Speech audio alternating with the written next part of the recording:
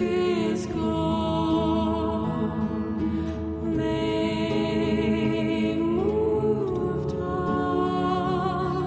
They took a hand. The beautiful song you're hearing is called Cloister by Joy Shannon and the Beauty Marks, and it is part of an album that releases in 6 days from today on December 21st, which she chose because it is the winter solstice and is a time for releasing.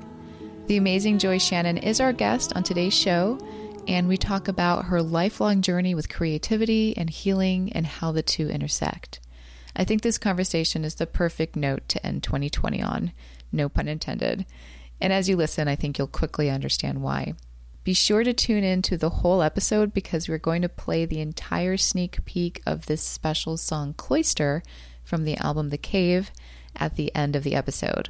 We do want to wish you happy holidays and to let you know that we will still be sharing some fun things weekly with you in the coming weeks, but our season 4 with brand new full episodes will be coming to you starting January 12th. But with no further ado, here is my conversation with the amazing Joy Shannon.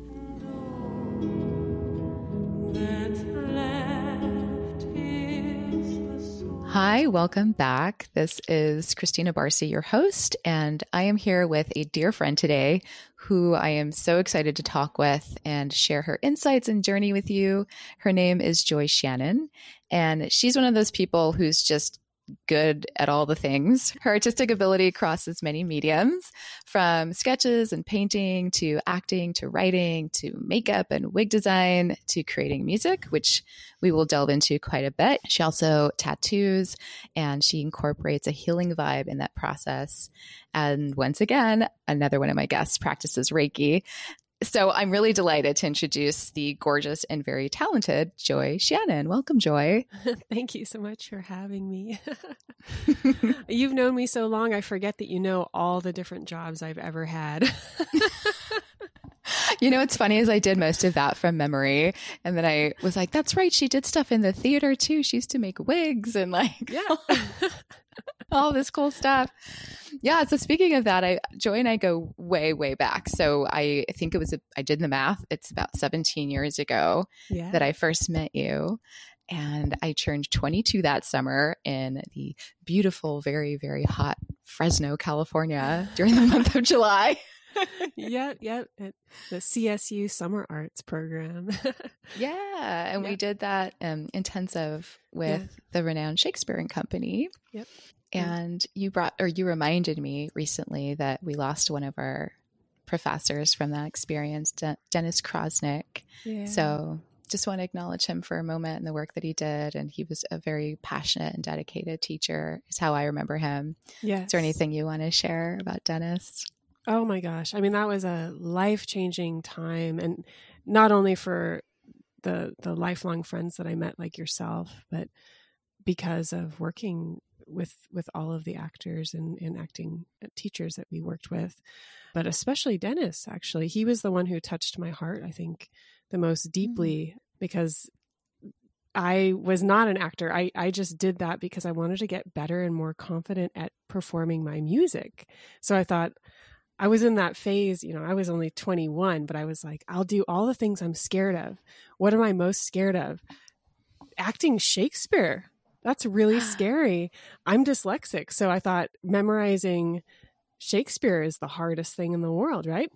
Yeah. But actually, they made it really easy, or a lot easier, and Shakespeare, I think, makes it easier to understand, because once you get into the rhythm and the flow, it's just beautiful. And I actually had a great time memorizing it, which was so surprising to me because the visuals are so vivid. So if I got into the imaginative space of it, I actually could do it. But when I first got cast, they cast me as Lady Macbeth, and I panicked because I always pictured myself as doing small things, not saying that many words on stage ever. And I went up to Dennis and said, I can't do that. I'm not really an actor. I'm just here because I wanted to learn, but that is so hard for me. And he just looked at me, he listened, and then he just took a breath, and he just goes, yes, you can. And that was all I needed to hear. And I was like, oh, okay. Okay. And Wow. I never forgot that. And every time I had a panic moment at that workshop or later in life, honestly, I always remembered him saying, yes, you can, to me. Ooh, I just got chills. That's it's interesting how impactful those what seem to be small moments can have. Yeah. Wow. Yeah. And at that workshop, I was able to memorize all of that, and I had a great time, and I felt like I actually did. It was like the first time I did a performance I was really proud of. So, yeah. So wow. And you know what? I remember yours. I remember your performance. And there weren't too many that I remember because there was a lot of us and it was a long time ago. But I remember your performance, and it was impactful, and your presence is, I think, what I remember. It was so you commanded. Oh. I was very admirative of that at the time. Oh, thank you. I think that those acting coaches, they all helped me find power in myself that I didn't know I had. So that helped me, and it continues to help me to this day with my music. Just grounding, using my voice, just being fully in my body, and remembering that I can be in my power. That's really beautiful. Thank you for sharing that. I didn't know that, actually. Yeah. No, that was a private conversation I had with Dennis, but yeah, I'll never forget that, and I wish I could have said thank you to him before he passed for that. Actually, I say that to his spirit now. Yeah, and I'm sure he's receiving it.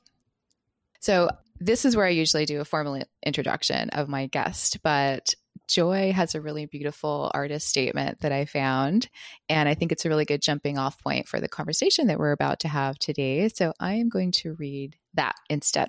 So in the voice of Joy Shannon, art is in my veins. It is my life, my purpose, my heart. Creating beautiful things to share with the world is my central passion, whether that means Celtic folk music or ritual tattoos. I am a musician, a visual artist, tattooist, and author. I create mixed media visual artworks with painting and printmaking methods alongside emotive musical recordings and performances with my band Joy Shannon and the Beauty Marks. In 2013, I apprenticed with the tattoo graffiti artist Mike Giant, and I now travel around the world tattooing. The first subject matter that inspired me was the female body. I have used the feminine form as a jumping off point to express my own personal experiences as well as Western women's historical experiences of sexual abuse and control, which were largely a result of Christianity's repression of pagan sensuality and goddess worship. In this vein, I often print on layers of old book paper in order to illustrate the idea of centuries of cultural history layering upon itself. I studied cultural history for my master's degree, and many of the themes in my visual art and music come from the idea that we are a culmination of all that historically comes before us. I am deeply inspired on an artistic level by the idea of healing generational wounds that are passed down through families in the forms of abuse and negative belief patterns. My hope is that through my various art offerings, I can be part of the healing process, both for individuals and the world. Thank you for that statement and for the work that you do, and officially welcoming you again, Joy Shannon. Thank you for being here. Oh, thank you. Thank you. Yeah, it's funny because listening to my own words, I always think I almost want to have a conversation with myself and question things like, oh, but do I believe that? Do I? Well, that's interesting. My last album got me to an interesting place, which will probably make me rewrite that statement, because my family history is one that I looked at a lot of the negative impacts of not the Christian belief system, but some of the power structures created by Christianity within Ireland specifically, because that's where my family's from, and some of the abuses that happened within some of those Christian institutions. Those are some of the issues that I have addressed in my art, but I don't necessarily at all have a problem with any spiritual beliefs, including Christianity. I actually embrace all different spiritual expressions of spirit and energy and love, which I think Christianity is just one of those.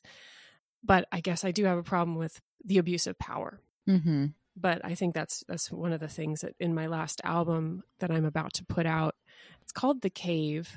And I was really delving into the traditional use of caves in ancient Irish shamanic practices. So some pagan practices, but also how that started to be used by Christian monks as well. They created spaces for meditation that are cave-like, or also they just used caves. So a lot of the same exact places in the Irish landscape that were once used by the pagans got used by the Christians for similar spiritual purposes.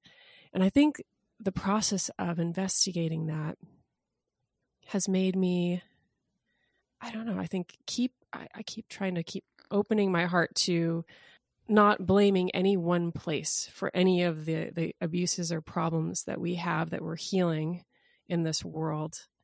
There's no one institution, there's no one anything that is the problem.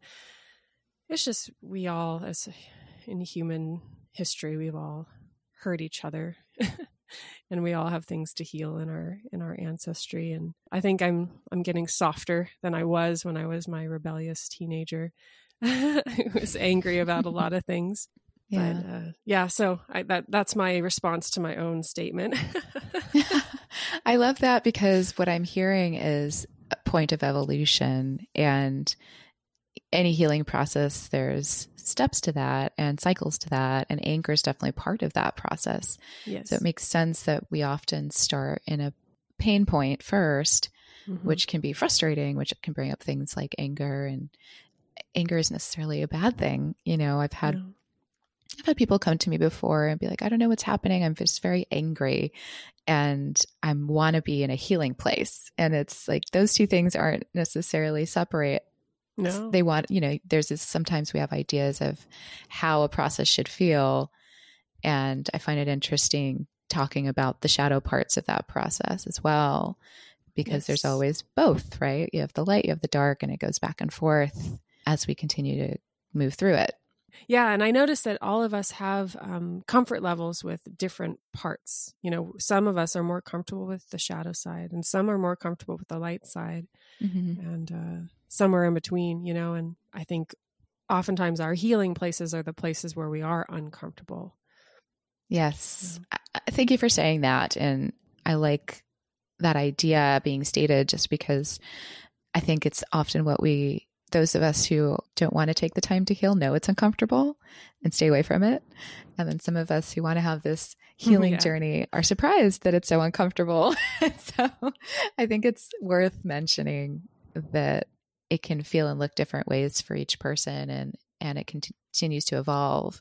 So I love that you had a response and questions for yourself from this version of yourself that wrote this when you wrote it, and knowing that you've come to accept different things now, and through your journey I've learned from this statement to now. Yeah, I also made friends with a nun that has helped me heal a lot, which is very surprising because I was a very angry kid because of some of the abuse that I experienced within a Christian church. And I would never, back then, have thought I would ever be friends with a nun. But she's the most wonderful person. But, she's also one of many different types of spiritual practitioner friends that I have. And I now, who I am now, I realize, oh, wow, I see the similarities between her and myself and my friends, all my different types of friends of all different religions, more than all the differences, I'm liking that. And I remember you mentioning a nun that helped you, that you'd met. Was she in Ireland? She's in Ireland, yeah. Yeah. So let's go there, since we're kind of touching on it already. Yeah. So I know heritage is a big part of your experience as a creative person, as a healer, just as a human in general, how you choose to incorporate that and your own upbringing. Can you tell us a little bit about that first, and then we can jump into you traveling to Ireland and Europe? Yes. So I am Irish. My last name is Shannon. It's not a stage name. It's my grandfather's name. My family come from kind of a troubled family, and I'm such an empath that I think my parents' issues really had an impact on me because I really love them, and I really always wanted to see them thrive and be happy. And it was hard for me to see as a child what they struggled with, some mental health and memories of abuse that they had experienced. But I learned a lot through that, watching them struggle with what they struggled with. As I got older, I realized that we do have what would be called like intergenerational healing that happens. So I saw in my grandparents what they went through and what they created with their lives. And then I saw with my parents what they went through. And then I saw what I basically inherited from all of them.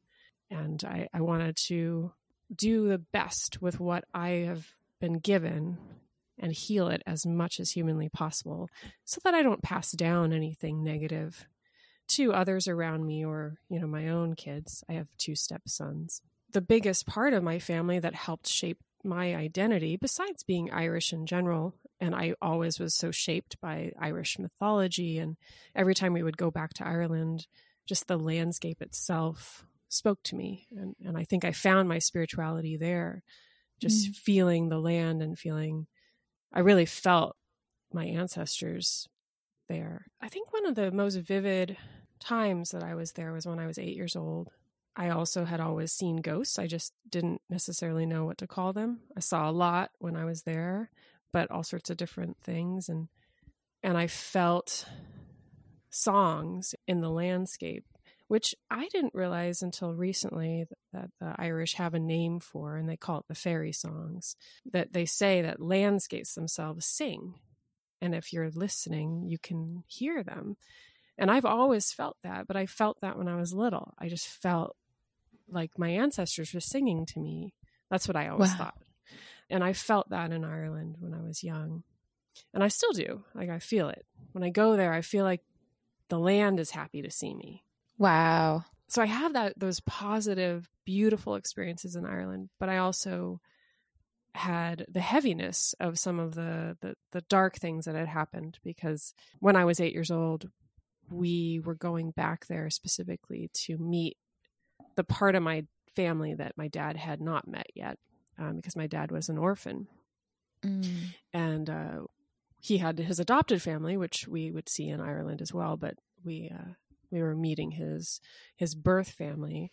And his reason for being an orphan was a pretty sad reason. His mother was put into one of those Magdalene laundries. They were these convents where they would send women for any reason, for being pregnant, out of wedlock, for being sometimes just like too pretty. They would just put a girl in a convent because they thought she was just dangerous. If a girl they didn't know what to do with, they would put her there. And those places were like a prison, because they were forced to do manual labor, pretty hard labor. They were never convicted of any sort of crime, but they were treated like prisoners. They couldn't leave. And they were there indefinitely until their family either picked them up or they worked off whatever certain years they had to spend. I don't even know how long my grandmother was in one of those, but she was put in for being pregnant with my dad when she was very young.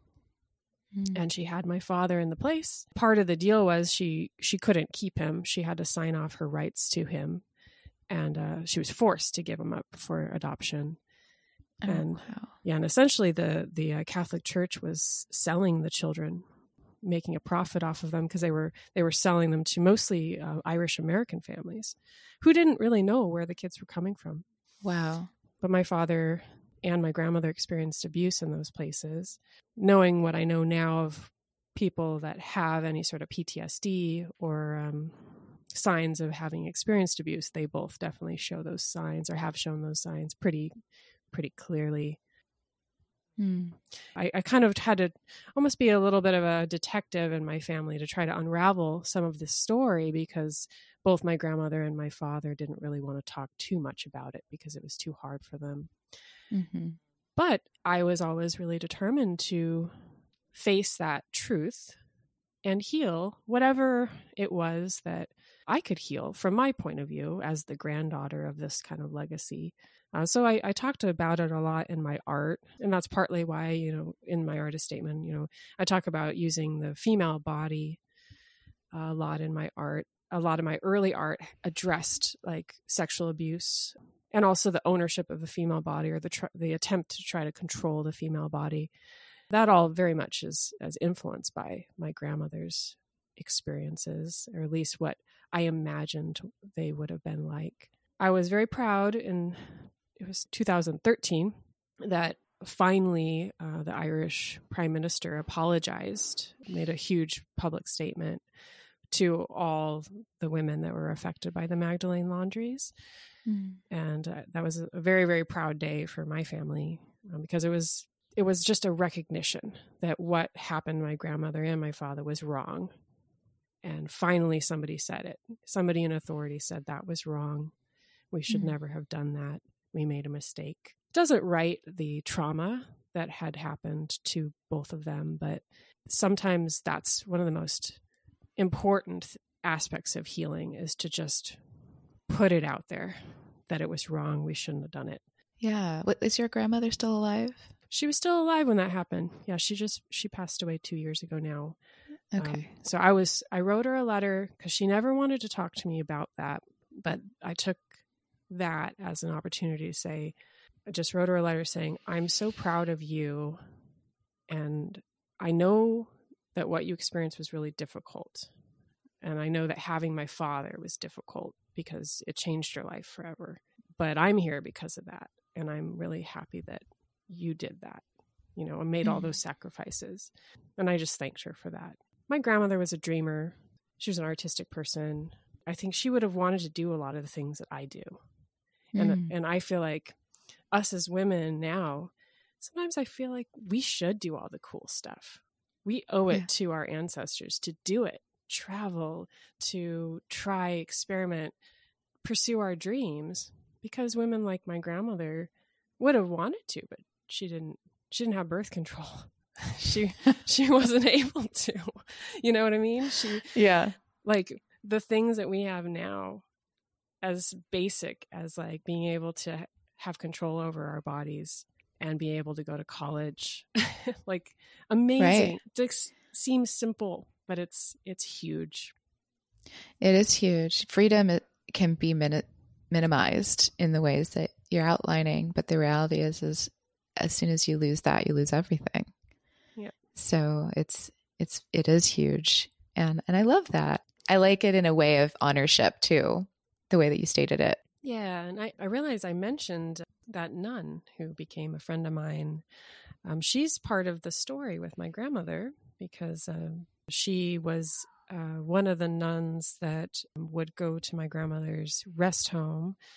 She was in a nursing home for the last about 10 years of her life. That nun would sing songs, and she was just a really lovely, like, healing person. And she also practices Reiki, and she would do energy healing for people at the rest home. But when I did meet this woman, she really changed my mind a lot, because I had been talking to her for about a year when my grandmother's health was declining, and she had been the main person who was my contact, communicating with me, telling me how my grandmother was doing since I was in California and she was in Ireland.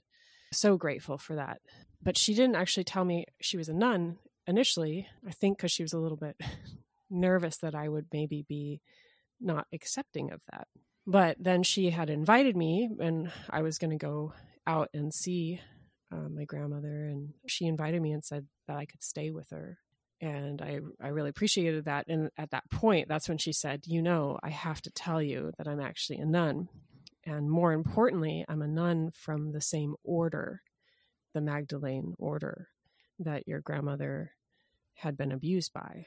And I chose to be part of that order because I wanted to help heal that order from within, because I knew what awful things they had done in the past, but that they were established on a positive principle, like the Magdalena, the symbol of her is very much a healing symbol, a woman that represents the inclusion of all women, no matter what their background is in spirituality.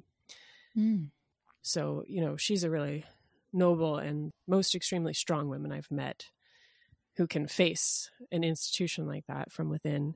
I'm also not specifically mentioning her name because I don't want anyone to criticize her. She's a healer, and she heals from within, and she's a really quiet soul. Yeah. So I'd like to dive into the healing journey you've been on a little further. We talked a lot about your journey with wanting to heal your experience, your ancestry, and your connections there for you personally. And you also mentioned that you're clairvoyant, or that you see ghosts and have had a spiritual connection for a long time that way. Yeah. Can you just talk a little bit more about what led you to kind of leaning into things like Reiki? You use it in your tattooing. I do. Yeah. Yeah. Can you talk a bit about that? Yeah, thank you. I found a wonderful Reiki master who is still practicing. She's in Torrance. And then I just started doing it on friends and my animals. And, I would always, any animal in need, I would always do Reiki. Animals are the easiest, I think, to do Reiki on. And I never did it publicly. I think I was still very quiet and shy about sharing spiritual things because I've always been really concerned about not like forcing any spiritual beliefs on anybody, because I don't believe in that. I always want to keep really good boundaries with that. Like, I feel like spirituality is a very individual journey. So each person knows what's right for them. Nobody else knows what's right for you. Yeah. But that said, once I started tattooing, so many years later, I started to offer Reiki finally publicly with my tattoos. So that's the first time. Okay. So let's shift into that journey a little bit, because I remember when you were like, I think I'm going to move to Europe. And I was like, oh, yeah. Okay. For how long? And you were like, I don't know. And I was like, okay, wow. Okay, cool. And then you did it. And I feel like the joy that came back just came back with so much more, and that it wasn't necessarily an easy trip by any means. So to me, I look at it with some, because it's been a little while now, and now, reconnecting with you in the last couple of years again as well, and sort of looking back on that moment feels like a shifting moment. Can you just talk us through what ignited in you that basically inspired that trip, how it went, what you discovered there, and how it changed your life from that point? Yeah. Well, up to that point, I'd been doing costumes, like wardrobe, wigs, and then I started teaching visual art, and that was what I was really busy doing. I had gotten my master's degree because I thought, well, I think I like teaching, so I think I'll keep teaching at the university level, and kept trying to get some more reliable jobs within teaching, but I always was just adjunct faculty, which is a pretty unreliable job because you never know what you're going to do every semester. And I was working at 4 different schools, driving all the time, and after doing that plus doing costuming and such, I really just got burnt out. And I was always doing my music too and my own art. So I needed a change. I also was personally frustrated because I also wanted to find a partner. I wanted to, be with somebody. And I was like not meeting anybody for years and years and years. And it was like, all right, I don't know. I just need to have a change in my life, So right prior to that, I had met my tattoo teacher, Mike Giant. And I met him because in that whole search for like, I don't know what I want to do, but something has to change, I decided I would just write articles for my friend's art magazine. So I was just interviewing people because I thought, well, what's a great way to learn about just life is ask people questions. And because I was in a place where I was like, I don't know what to do next, I just wanted to ask all these people that I admired, great artists, great musicians, just ask them how they got where they were at. That was the best thing I could ever have done because, of course, I met my tattooing teacher that way. But also I learned a lot from everybody that I met. And it is a weird story. And I feel like it was the universe telling me I needed to not teach anymore because I was getting burnt out. It was the very last week of school before summer. And I didn't have a job over the summer. I was really nervous because my finances were a little unstable. I was stressed, but I was like cleaning up my classroom. Somehow, I don't even know how it happened, but I got hit in the head with a chair that fell off a table and gave me a concussion. And it was a bad concussion. And I know you know how that feels. I do. Unfortunately. I know it made my head just like brain felt like it went like chunk, chunk, like moved down and up. Oh, wow. You felt it. It hurt. It was this nauseating, horrible feeling. I almost canceled the interview with Mike Giant because it was going to happen like 2 days later, but something told me to go. I just had this like intuition that was like, just go. I didn't have any questions prepared, nothing. I just showed up. Oh boy. Yeah, exactly. I didn't even research him. I actually didn't even know who he was. I feel so bad. I normally Does he know this? He knows. He knows. So I show up and I was just out of it. He probably thought I was stoned because I was like concussion, like brain was just like, hey. And my first question was like, it's so bad. I just go, so tell me about yourself. That's like the interview question everyone dreads, like in a job interview. It's like, so tell me about yourself. The worst interview ever. But Mike is the best. And he just was like, oh, okay. And he just talked my head off. And we just had a great time because he's a sweetheart. And, you know, we actually made friends that way. And I think he liked me because I didn't. Because it was informal. Yeah, I didn't have any preconceived notions of who I thought he was at all. I was just like, hey, tell me, what do you want to talk about? And he just That's great. talked and talked and talked. And I was like, great. All right, cool. And I'm going to ask you to just tell us a little bit about who he is, because it sounds like he's someone who most people know. Yeah. He's a well-known graffiti artist, illustrator, and tattoo artist. I've been doing just amazing. They would call it black work because he primarily works in black and white. And yeah, it's just an incredible artist. It's always been extremely prolific and just creates like clean, beautiful work.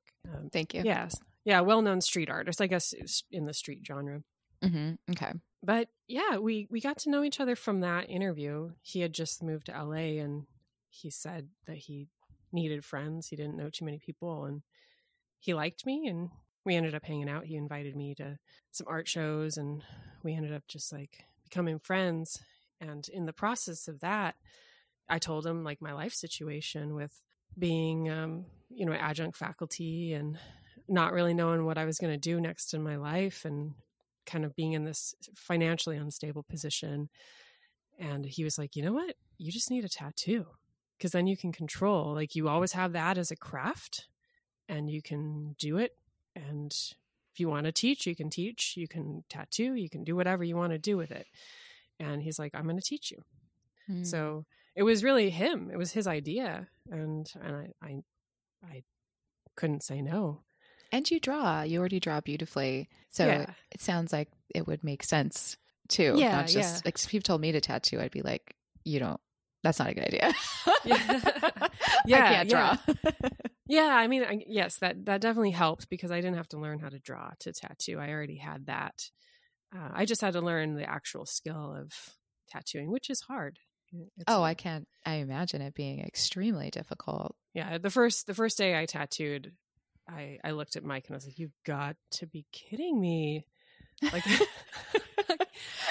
I never thought I could get good at it because it's hard. What was the most challenging part for you in the beginning? Well, everything, because you're drawing with a vibrating, heavy instrument, not a pen, not a paintbrush. That's lightweight. So it's this moving thing. It's awkward when you're not used to it. And you're trying to draw a perfectly straight line on a squishy, stretchy, round surface. Right. Yeah. It's an equation for failure. Yeah. And when you pull a line, you can't see the needle because it's moving so fast. So you can't even really see it. You have to do it by feel. And then it always puts like a big puddle of ink instead of being able to see where the needle is. It's just a blob of ink. And you're just like, oh, really? Wow. So it sounds really intuitive. Yeah. Yeah. Yeah. And Mike was like, yeah, I just got to practice. You just got to do it a lot. Screw up a lot of people's tattoos and eventually you'll get there. Yeah. You got to have a lot of punk rock friends you don't care to get some shitty tattoos first. Yeah. Oh, man. No, I am here as a tattoo artist because I have the most wonderful friends and a lot of my former students who let me tattoo them when I was in my first year of learning. So God bless them all. I'll say there's a special place in heaven for all the people who let a tattooer learn on them. So, I love that. yeah. And her art is gorgeous now. Don't worry, everyone. Like, go check out her Instagram. We'll put that in the show notes. And I actually have a tattoo from Joy as well, which I love, which Oh, yeah. I'm probably going to get more because now I'm a little addicted. But okay, so back to the story. All right, so you're getting apprenticed by Mike Giant, and then what happens? Yeah, that's my last year of teaching before I moved to Europe because I apprenticed with him for a year and I was still making money as a teacher. And then I lost most of my teaching jobs. It was just an odd turn of events. And I felt like it was just a sign. I was like, all right, I already was tired. I needed a change. I loved it though. That was the heartbreaking thing was I loved the actual teaching. I love my students. And luckily I still see and hear from a lot of them and they're all doing great. And I'm very proud of them. And, so many artists have gone into the world that I'm so proud of that I was able to have a little time with when they were students. Yeah. Well, one of them is my assistant. Oh, that's right. Oh, I love her. I love her, Brandy. Shout out to Brandy because she's looking Yes. forward to listening to this episode. So definitely shout out to Brandy. She's freaking amazing. And I Yes. love her so much. And she's like a gift in my life now. So Yeah, she's one of the most talented artists, just a cartoonist, just a very creative art historian. Just the way she views the world is so wonderful. She has so much to offer, and I know she's on to do great things as her life evolves. And yes. Yeah, she has a podcast too about those things called Art Sistery. It's very funny. Which is very cute. And she traveled the world to do it, which is very impressive. Not many people can say that. And she's also extremely organized, which is great. She's magnificent at that as well. So she's wonderful. Everyone That's check true. out her podcast. Yeah, it makes sense that you loved teaching. And it's always really hard to let go of the parts of our lives that we've curated and that we love and leaned into for so long. Yeah. But sometimes, right, the letting go happens. Like sometimes we don't get to control it. Like the universe starts pushing us in that direction. Yep. So that we can turn the page. Yep. Yeah, I feel like the concussion that I got was a sign that's kind of started me that direction. And then that it made sense that the next year was my last year teaching and I was learning how to tattoo while that was happening. But I also had no thought about tattooing for a living at the time. It was so hard. I really had no thought that I could be good at it during that time because I was like, oh, God. This is going to take forever. Exactly. That's the way it felt. But when I realized that I wasn't going to have as many teaching jobs as I needed to pay for all of my bills, I just had a moment. And maybe it was like a turning 30 crisis or something. I'm not sure. But I was like, I've always wanted to live in Europe. I haven't yet. I don't have a partner. I don't have all my jobs that I need to pay all these bills. And I just was like, fuck it. Let me just do it. So I just put everything in storage. I got a teaching job, teaching English in Italy and just went there. I didn't even care where I was going. That's why I just said, I'm moving to Europe. I have no idea where I'm going to go. I just thought of it as a reset. Ironically, I get to Italy and my job fell apart. I had a contract. I had signed a contract, said they had a place for me to live and I would be working there for 1 year. And they just kind of threw that out the window. Wow. And it was just chaos. And I was like, oh, now I'm in a foreign land and don't really have a job. Okay. interesting. But then I talked to Mike Giant, and he goes, well, I have a lot of Italian friends. And he hooked me up with some Italian friends, all very nice people. Like, he designed a lot of art for the Cinelli bike team. So, Oh, yeah. So there was like this Cinelli bike racer in my town who he connected me to, who is a really nice guy. It was really funny. So Mike was like, well, just tattoo. And I'm like, I'm not good enough yet. He's like, you're good enough. And I'm like, I don't speak Italian. He's like, it doesn't really matter. Just make friends. And he was like, just make friends with, like the bike team people or like all these people, and just start tattooing. And so I was like, all right, okay, I guess. It was like the universe kicking me in the butt. Like, I had no excuse anymore not to try, even though I was scared to. I feel like this is another Dennis moment of someone just going, you can do it. Just go do it. It was. I guess, I've been really lucky. I am here because I've had so many wonderful mentors. Yeah. It's interesting because I didn't have very good mentors. Like, my father or my mother weren't good mentors at all. Mm-hmm. Quite the opposite. Very discouraging of me doing my art. But I found in the world so many other people that blessed me, with exactly the messages I needed to hear at the time. That's really beautiful that you got to have that. And I think that because you're so inquisitive and curious and open and wanting to grow, that you stayed open to that as well, instead of shutting yourself off, saying, well, I'm not finding it where I want it, so I'm not going to look. Well, I don't really like the Rolling Stones that much, but I like the one song that they sing that says, you can't always get what you want, but you get what you need. Yes. I always felt like that's actually really true. Thanks, Rolling Stones. It is really true. That's a perfect metaphor for this. It's exactly what I'm saying. Yeah. I think it is really beautiful that there's someone there going, just go do it. So you went and did it. Yeah, I did it. And I was like, all right. And I'm shy and I have anxiety. I also, side note, I have post-traumatic stress disorder, and doing everything, I also have a service dog. Mm-hmm. And my trip to Europe, I was doing it all with a service dog and an anxiety disorder, which is what I think made me very proud of myself for doing it, changing everything, like getting myself out of all comfort zones. And, my dog, she passed away this year, but I owe it. No, thank you. Shanti. Like, I owe so much to Shanti. Shanti. She was my sidekick.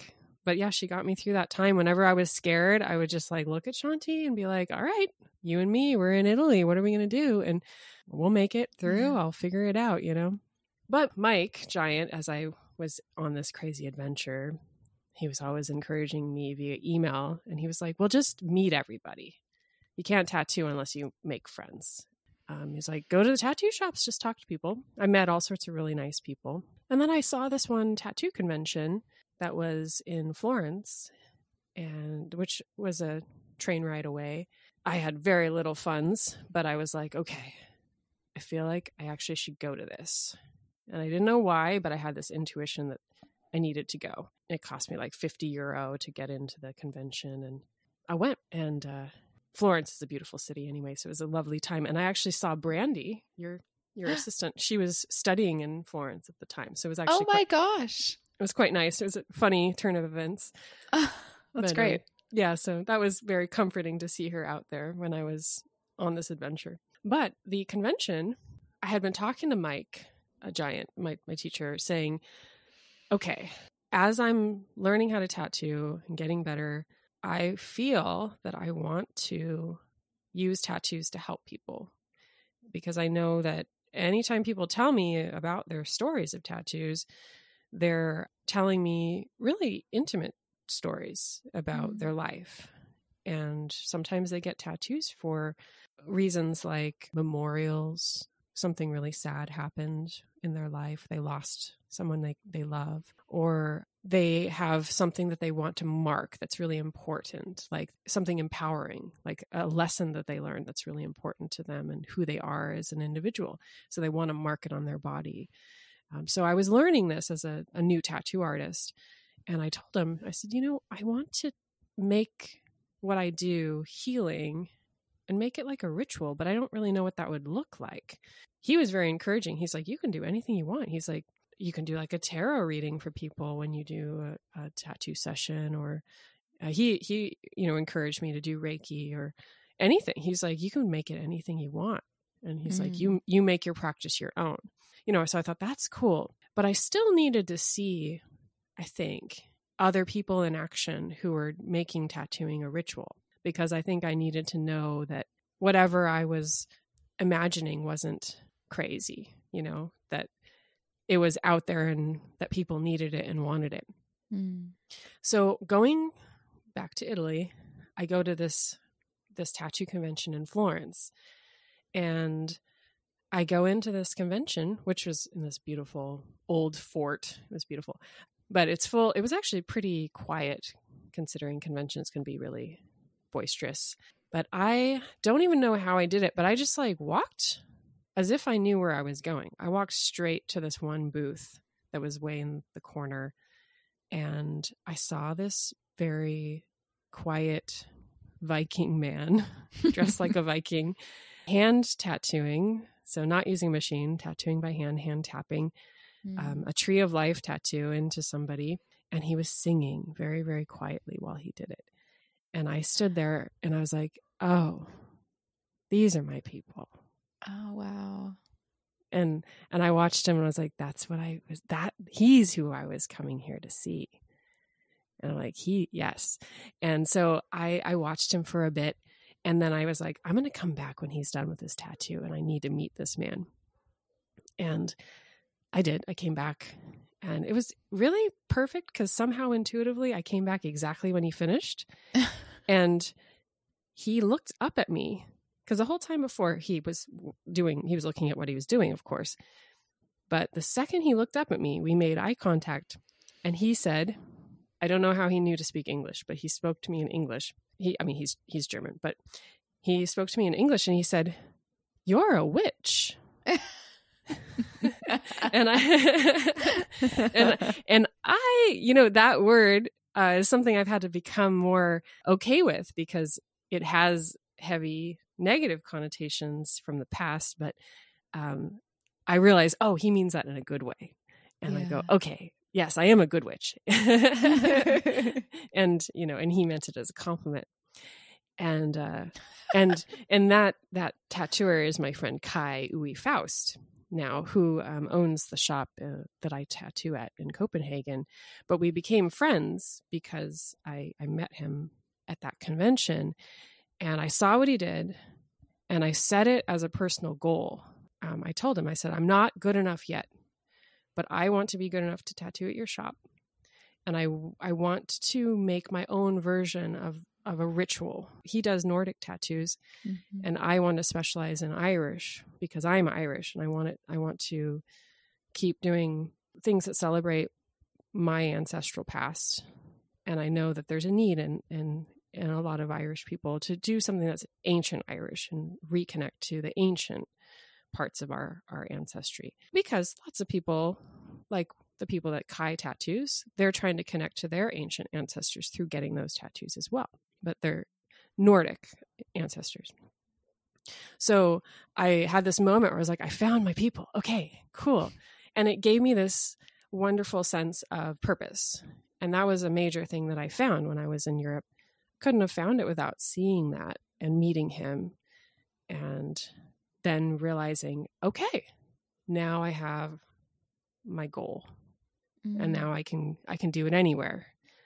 And I actually moved to Sweden for a short time after that, tattooed a lot of punk rockers who are amazing, who, bless them, let me tattoo them. Wow. And met also another soulmate friend of mine in Sweden who I tattooed out of his house, my friend Robin.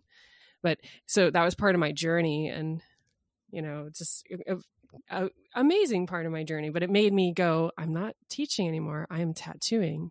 And I just didn't know it until that moment in Florence.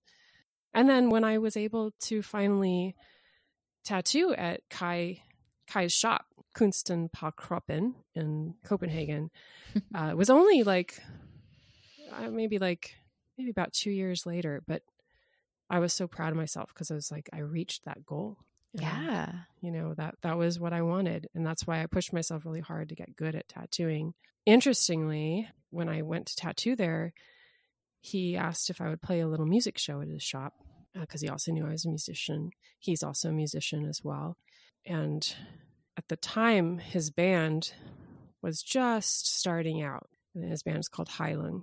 And I met them, his friends that he makes music with, Christopher and Maria. They're amazing. But I met them all just because I was tattooing there. And then Kai, he's the one who said, you should record with Christopher. He would do a great job with your music. And that's who recorded my last album, this one that we're about to release. But it's all because of that interesting connection.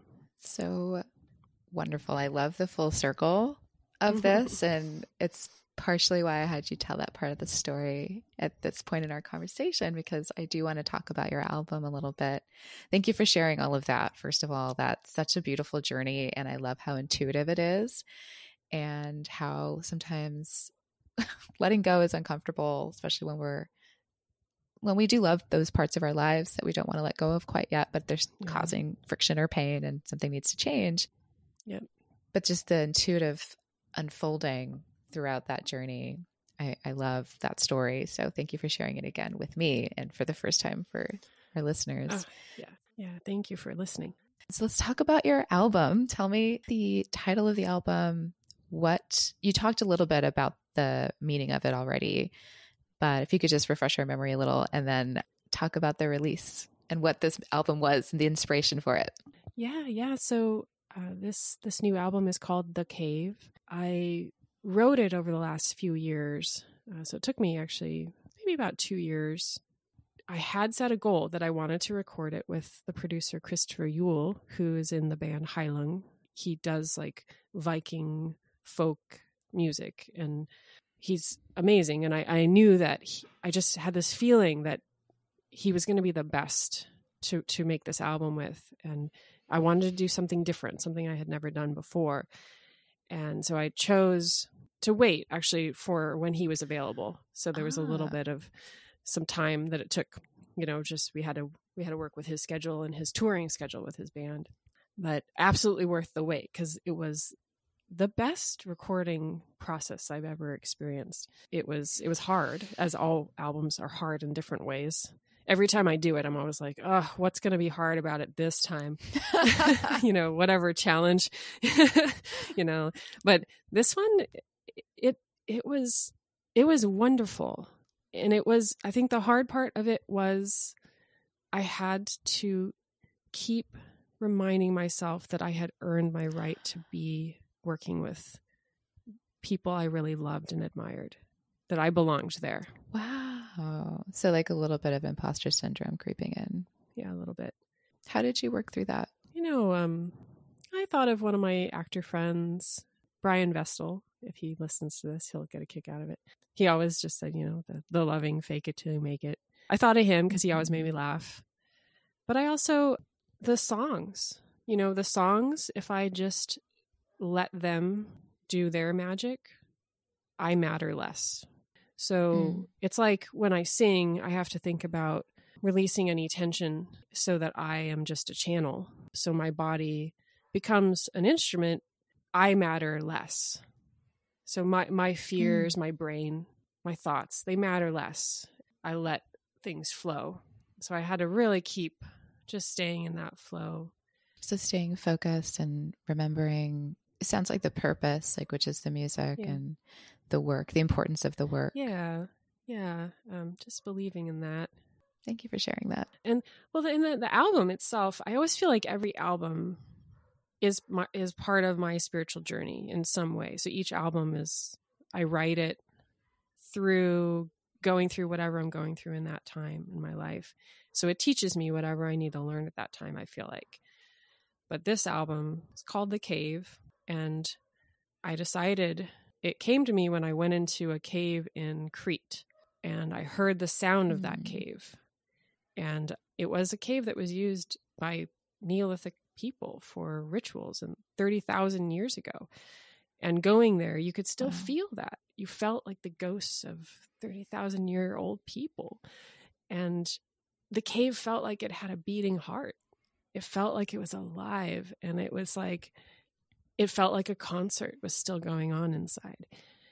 And I felt like, wow, I want to know more about the use of caves in spiritual ritual. And so I started learning about it, and I realized I just want to write songs about this idea, all the ideas, the themes of caves, you know. And of course I took it from Crete. I took it to Ireland and was learning about caves in Ireland, how they were used by ancient pagans, and then how they were used by monks, Christians, and they were used for really, you know, you go in, like the ancient Druids would go in to a meditation, and they had the concept of staying in the darkness for 9 months to be reborn. So they spent Wow. they spent time in isolation as if they were inside the belly of a goddess, and then they were reborn. Wow. I thought how wonderful that is, and how also scary, because when you go into these places, you think, oh yeah, caves are cool. And then you go inside and they're really scary sometimes, because I think we're all on a very deep, ingrained level afraid of the dark. You know, and when you, some of the caves I've been in, you know, I stood and I stared into the pitch blackness, and I tried to face those fears inside myself. And, Wow. and that's really what I wrote a lot of the songs about. I can't help but make the comparison of now what everyone's experiencing and in isolation as much as, or more than we're used to, most of us. And the fact that it's been exactly 9 months now. So what if we are just in the belly of a goddess handed an opportunity to be reborn? I would love that. That's a wonderful way to look at it. I feel that way underneath all of this. And I think a lot of us are awakening during this time that maybe haven't stopped to take that time with themselves before. Mm-hmm. And I'm seeing a lot of sparks and a lot of pain, because like we mentioned at the top of this conversation, that healing is a struggle. Yeah. So amidst all of the unfortunate reality of the disease that's at the core of this, and that we are actually losing lives, for those of us who are not losing our lives, I feel like it can be an opportunity of a rebirth. Yeah. And facing fears, Yeah, exactly. we always, no matter what, we are always better after we face a fear. Agreed. Yes. At least facing it. If that's the one step you take, I think you're right. You're better for it. Yeah. So, the album is really about that. And I recorded it in the end of 2019 in Copenhagen, not knowing what was going to happen in 2020. I intended to release it earlier this year, but I just didn't know, with the timing of COVID and the shutdowns and everything, I just didn't know when was right. And ultimately, I ended up choosing to release it for the winter solstice, December 21st this year, because that day is symbolically a day of release, you know, releasing this past year and opening yourself up to the light again, coming back into the earth when you're in the northern hemisphere. And Right. So I thought, well, you know, I want this album. I want to put it out. I'm excited about it. So I thought, you know, it feels like an album of 2020 somehow. So it needs to be out this year. So Yeah, I feel that too. And I was very lucky to hear a little bit of it. And I think it's beautiful. And I've heard a lot of your music, and I can feel the power in this one in a way that, I mean, they're all like, I really love your music. It's all gorgeous and it's all meaningful, but there's something special about this one. Thank you. Well, I feel like we always get better. We keep, you know, I always felt like I got to keep plugging away and keep making albums, and they always do get better. Back when I was in high school and I started writing songs, I told myself, I'll write all my shitty songs now. So then I'll start writing better songs later. So That's very wise of you, because so many of us don't want to do that. We just want to be good right away. And for you to have that wisdom at that age is pretty amazing. So it takes time. I mean, yeah, it takes time. It does. And I do want to point that out because so many of us struggle with that. It's like, yeah, it took a lifetime to get where you are now, and it'll continue to evolve as you keep going. And so we have it to look forward to on December 21st. Yes. And where we can pre-order though, right? Yes. Yeah. So on my Instagram, I have all the links. You can pre-order on, my website too. My website, Bandcamp, and my Instagram. All of it is all there. Okay. Do you want to tell us what those handles are? Yeah. Instagram is @JoyShannon, just my name, Joy Shannon. My website is joyshannon.com.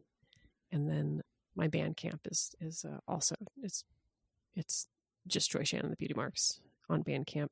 Yes. Awesome. All that. Yay. I'm so excited to have it come out. And you're doing a fun releasing ritual, right? With your audience. Yeah. Anybody who would like to participate, because it is happening on the winter solstice. And I know a lot of my followers do their own winter solstice rituals. Just some people do like burning bowls, or some people play music or write poetry or celebrate in different ways, setting up altars. I've invited anybody who wants to share their process of release, since 2020 has been such a challenging year, to say the very least. I figured this particular season is a really important time for us to release anything that's been so difficult that we need to let go of for the new year. Yeah. So do they send that to you through your Instagram, or what's the best way? Yeah. So Instagram direct message is great. Yeah. So just @JoyShannon. Yeah, I'm collecting those, and I'll post them. I didn't think about it, but if anybody wanted to stay anonymous, they could. They don't have to share their name, or if they can tell me if they don't want to share their name. But if they also want to share their name, that's fine too. Very cool. Well, thank you, Joy. This has been such a beautiful conversation. I appreciate you being here with us and sharing your journey and talking creativity and healing with us. Thank you. No, it's my pleasure. It's so nice to talk to you. And yeah, thank you so much for putting on your podcast and all the beautiful work you do in the world. Oh, thank you.